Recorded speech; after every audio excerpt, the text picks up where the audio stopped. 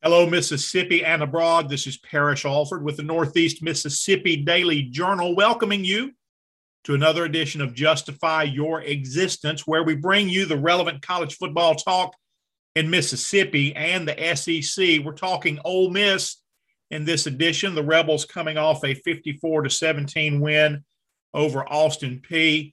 I'm joined by Michael Katz, our Ole Miss beat writer. Michael, I missed that game by only 1 point, man. I had 55-17 in the prediction post on Thursday, and honestly, that was probably the highlight of my predictions for the week. Yeah, it was it was a tough week for predictions. I think I only got one right, and that includes me getting absolutely smoked by my alma mater. So, it was a tough week for picks. Well, we all lost with the Trojans, man. It's not just you. And I can't get Texas right. You know, I'm not sold on Texas, and I went with the upset with Louisiana Lafayette and thought, hey, the one of the hot teams from the Sun Belt, man, could really pull this off, and they didn't. And then Arkansas just took them to the woodshed. Speaking of the woodshed, Austin Peay had a trip there Saturday night. That's to be expected, with you hope that's the way it comes out for the home team. If you're the home team and the smaller school comes in, this is that game where if you play well and dominate, as was the case for the Rebels, you really don't get credit for that. And you really don't answer questions about how you might compare against a more worthy opponent. I think the biggest goals in these games are to execute in all phases and come out with no major injuries. So how did the Rebels do in those areas? Well, I mean, I think they played things pretty smart. Orlando Umana and Jake Springer didn't play. If I had to venture a guess, I think if that the Tulane game had been instead of Austin Peay, I probably think that there's a better chance of those guys playing. But with a game like this, when you feel pretty good about your odds going in, I think you can kind of, I don't want to say rest guys, but if guys are on the fence, then you can, maybe make that decision a little bit easier. When Matt Corral only plays, a couple series in the third quarter, get him out of harm's way. You get a lot of guys in, work on that depth. I think obviously your first goal is to get a win. As we saw, that is not a given because Jacksonville State did what it does. They beat another big team. They took on Florida State on a Hail Mary. Well, Ole Miss knows that these games can go the other way, and so you get a big win. You get a lot of guys in terms of getting some playing time, and no one that we know of got hurt, and you're expecting your team to be healthier going into the Tulane game. I think it was about as good of an outcome as you could probably hope for. Yeah, at least Ole Miss in 2010 took Jacksonville State to overtime. At least that was overtime. Hey, who played center? Who played center with Umana out? It was Bryce Ramsey. Okay. Did he go the whole game? When it mattered, yes. Yeah. Okay. Well, good. I mean, that's a guy that needed some experience there. And how are they rotating much? That they don't rotate much in general because they like to go fast. I get that, but really rotated very, very little on the offensive line last year. Didn't see much play by the reserves against Louisville. So did they get more guys along the offensive line in the game the other night? Yeah, I think towards the end of that third quarter and pretty much all of the fourth, when you got Kincaid and Luke and John Rice alternated quarterback, I think you kind of started to see a bunch of different guys up front, and that's I think a really important thing because you never know when a guy's going to go down. And obviously, getting Bryce Ramsey a start, I think was important because you never know when you're going to need him, and so. As Lane kind of alluded to, the win is great. That's the most important thing, but it is really important to kind of work on depth. And I think they did have a good opportunity to do that during this one. Well, and it's good that you can take Umana out. You can trust Bryce Ramsey in that game, and you don't have to disrupt the rest of the offensive line by moving Ben Brown back to center. I think that was noteworthy there. How did Corral play? How was his execution? I mean, it looked pretty good, man, with no turnovers and 5 touchdowns. Yeah, there were a few drops too. His stat line could have been even better. It was what we expected from Matt Corral. It was 4 first half touchdown passes. They were really aggressive. There were those big 4th down calls when, as Lane said, he kind of went above what the book says you should do. And I think in a game like this, you can take some liberties and kind of test things out and be more aggressive than, you might otherwise be in a quote unquote more competitive game. And I think that helped with Matt too. He looked good. He threw some gorgeous deep balls as he tends to do. Dontario had a drop in the end zone on a perfect pass. That one, I think we all thought it was a catch by Mingo that they, for whatever reason, called incomplete. It's the one that Knox FaceTime Lane apparently during halftime to tell him that it was a completed pass. And then he should tell the refs that it was complete. The stat line could have been better. And then he came out and he threw a touchdown pass on the first drive of the second half. I think, he looked good against Louisville, but, he only threw 1 touchdown pass in that game. So I think it was probably good just for everybody to kind of see him get going and to spread the ball out. Drummond had 2 touchdowns, Mingo had 2 touchdowns, Braylon Sanders had a touchdown. I think it was nice for them to just kind of get everybody involved. And, I think we all expected Matt Corral to have a good game, but I think he did a lot of really good things heading into what I think is going to be a really tough game. I think the point here for Matt Corral, the level that you're looking for, is 70% completion, which is extremely high. But I think it's kind of a bar he set last year, or at least getting close to that. And while we thought he looked just good against Louisville, I think he was at like 67. Something like that. So in terms of accuracy, and you're talking about a few drops here, I take it that he was on the mark. Yeah, no, I can't really think of any throws where I said, ooh, that was a bad one. There were a couple moments when Matt Corral likes to take off and run. He's not afraid to put his head down, and you just, there are points during a game that they're going to win where you're like, maybe that's not, maybe you should slide. That was the only thing that I kind of thought was that, I know he's a gamer and then he's a competitor and that's what he does. If he's going to take off, he's going to fight for every yard. That was the only thing where a couple times I was like, oh man, that if that hit goes another way, that's a season changer, but it didn't. And so I think all things considered, you're extremely happy with what you saw with Matt.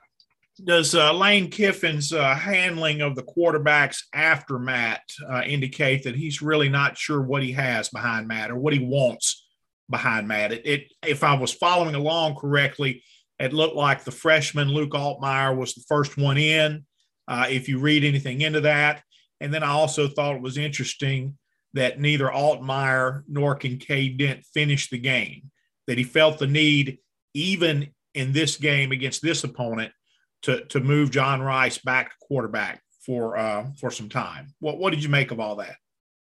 Yeah, it was like Luke Altmaier for a few plays, and then Kincaid would come in, and then John Rice would come in. It was kind of musical chairs in terms of how they handled things. Again, with a game like this, I think it's kind of hard to read into what the grand plan is in terms of that, because we didn't really see any of them take meaningful snaps. I know Lane kind of joked that he put John Rice in a quarterback so fans would stay at the end of the game, and that he hadn't practiced there all week. I think in a game like that, you can work on things and you can test things out. And I think that's really good because you can see what you have. But I do think that it makes it hard to distinguish, if the game was on the line and you had to put in certain guys, who those guys would be. I don't think we've really learned who would be the next man up quite yet. And I don't think that necessarily that's a bad thing. You're only 2 games in, and if Matt Corral, were to go down, there's a lot of other problems. The season would take a very big turn, and no matter who went in, I don't think it would probably be nearly as effective. But as much as getting guys experience is really good, I don't think we've really learned anything about what is behind Matt Corral. Most teams would look very different if they lost their starting quarterback. Very few could absorb that kind of blow and just continue merrily along. I do think the gap is bigger right now at Ole Miss, and it looks like Kiffin is still searching. And I do still think that if there had to be someone for an extended period of time, if Corral went out for 4 games or something like that, I think it would be Dent at this stage. Interesting, I didn't see, Michael, that Tyrell Pegrom took any snaps at quarterback. Is that right? Did he get in the game at all? He did not. The only time I saw him is he was playing catch with Matt Corral on the sideline. I think they're still kind of trying to get him. Did he look good in that game of catch? Oh, he looked great. He had a lot of zip on those 10-yard passes, and they looked great. Okay, well that is an interesting note, because I know that raised some eyebrows when you brought in a transfer quarterback at this stage, at the late stage of camp that they did. So it looks like moving parts still in the who's behind Matt Corral situation. I found it interesting that Drummond had another big game. I think you're seeing chemistry develop there. And while we all thought the ball would be spread around more among the receivers this season, I'm not surprised to see some chemistry begin to develop between Corral and one of the receivers. A lot more targets for the slot in this game, and it was Jonathan Mingo with the big game. We questioned that in camp. We wondered about Mingo and his consistency, and if they can have a big game from him like that, if he can catch like that, I think he really adds a lot to this offense. I'm still waiting for Braylon Sanders to jump up and do great things, and I think that he will, Michael, but it just didn't look like they threw his direction much. Am I wrong on that, or where was Braylon? I know he got a touchdown, but it didn't seem like he had a lot of catches. Yeah, that's Lane kind of joked about it after the game, saying that we've been writing all these articles about how Braylon's been flying by people, so they've been kind of playing their coverage a little bit different, and so it's opened up things for everybody else. And I believe his quote was, Braylon thanks you guys for us writing about how great he's been playing, which I thought was funny, because in every scrimmage he has looked like the dude, and so I think it sounds like teams are playing back because they know that Braylon can take the top off of defense, and when you do that, it opens things up for those guys in the slot and those guys like Drummond who can kill you over the middle. And I think eventually the defenses will adjust to try to take that away. And then when that happens, I think that's when Sanders starts to get his. I think it was important for them to get Braylon a touchdown just to kind of, get him involved and get him some numbers. But I think with this group, I know right now it's very Ontario heavy, and I think he's going to be a big target. I think those 3 guys are going to be the targets. But I think depending on, who has a hot week or couple weeks, the defense is going to adjust, and then it'll be a different guy who comes up. And so I think Sanders' time is coming, because I think I can't imagine that teams are going to, let Dontario Drummond be targeted like 20 times a game. And I think that's going to require, the defenses to play up a little bit. And when that happens, I think that's when Sanders kind of starts to take off and do what he does. Well, we still haven't seen a tight end emerge with big numbers in 2 games. And that was certainly a big part. It has been a big part of Kiffin's offense wherever he's been. I know they're transitioning there, but I don't know what he thinks about tight ends, but we're not seeing it in the play calling right now. And I'll tell you, I know, Michael, that they rushed for like 900 yards in a game or something like that, but I'm still waiting to be impressed also by Jerrion Ely, for his talent level. I think right now he's just looked good. I think there's a lot more in the tank for Jerrion. What do you see there? Do you think that what we're seeing from Jerrion right now is in any way a reflection on off-season shoulder surgery? No, I don't think I would say that. I think, in that first game, I think he ran for like 37 yards the entire game. So I think it was big for them to establish him early in the Austin Peay game. And he ran for 40-something yards in that first quarter. He looked really good when they gave him the ball, and he was catching the ball.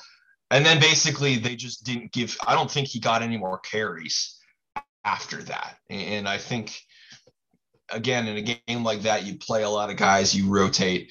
But I do think it was really important for them to get Jerrion established early in that game, because it kind of shows, he's your alpha dog back there. And when the game is still, when it's 0-0 and the game is still in question, he's your he's your guy. And I think they did a nice job of establishing him in that first quarter. And, after that, they didn't really need him. If the game had been tighter, I imagine he probably would have, seen some more carries. But I do think it was good to see them establish him in the way that they did early. And then, it's nice to not have to play a guy after that. But I think it was a good start. But I think starting this week, you're going to need to see him for 4 quarters, because it's about to get a lot tougher. Well, it is. And I think the Rebels in 2 weeks have shown off that depth we knew they had at running back. And it sounded like Henry Parrish had a good game. Just what else did you see in the running game beyond Jerrion? Yeah, no, Henry Parrish looked really good. Again, they did rush for, I think it was like 330 some yards. John Rice had like 60 yards on 4 carries at the end of the game there, which I think kind of boosted those numbers a little bit. But it's, Snoop had this huge game against Louisville, and then we didn't really see him do a ton against Austin Peay. And again, I think that's because you didn't really need him to. But when you can have 5 different ball carriers, and I think they average 7.8 yards per rush as a team against Austin Peay. When you can basically just throw any of your guys back there and have them run for 8 yards a pop, I think you're feeling pretty good. And but it was good to see Parrish get a little bit more of a consistent feel, because he didn't look great against Louisville. The running game really didn't look that great against Louisville in general, other than Snoop. So I think it was good for them to establish that. And it's as far as quote unquote 4th string running backs go, I think Snoop Connor is probably about as good as there is in the country. Well, and the Louisville defense, I think, is indicative more of the type of defense the Rebels will see most Saturdays. I think Louisville's going to end up being pretty good on defense, and it looks to me like, at least in 2 games, that they're trying to get their fast guys out there first and establish things with their fast guys, and then maybe more Snoop in the second half. Bring your banger, your physical guy in there, going to run through some tackles when they're a little more fatigued. That's my coaching evaluation of things there. Hey, shifting gears a little bit, let's talk defense. Another good performance. I know you expect this when you're playing the FCS game, but this was a defense last year that you could not take that for granted. So good to have strong performances back to back. I don't see stars here, Michael. I know a lot of people gravitated to Chance Campbell, after the Louisville game, and it was a good game for Chance, the Maryland transfer, coming in there right off the bat. But I see production spread around. I saw different names with plays. I know Sam Williams had a scoop and score, and he made one of those rare interview appearances after. He probably had 3 guys from media relations kind of bracketing him there during the interview process. But I'm seeing production spread around. What do you think? Yeah, I think after that first game, at least, I think everybody thought Chance Campbell was going to kind of do this on a week-to-week basis. And it's interesting because the defense did play well. They only gave up 17 points. And really, if they had kept their starting group in there, it probably would have only been a touchdown. But they did give up a decent amount of yards. It was close to 400. I think they adjusted the stats afterwards and took away 30 yards for whatever reason they told us in the press box. So it was a little bit under 400 yards it's nice how they do that and to make things look. We decided that Austin Peay had too many yards and therefore we're going to make adjustments. Yeah, exactly. It suddenly went from 404 to 374 in a heartbeat.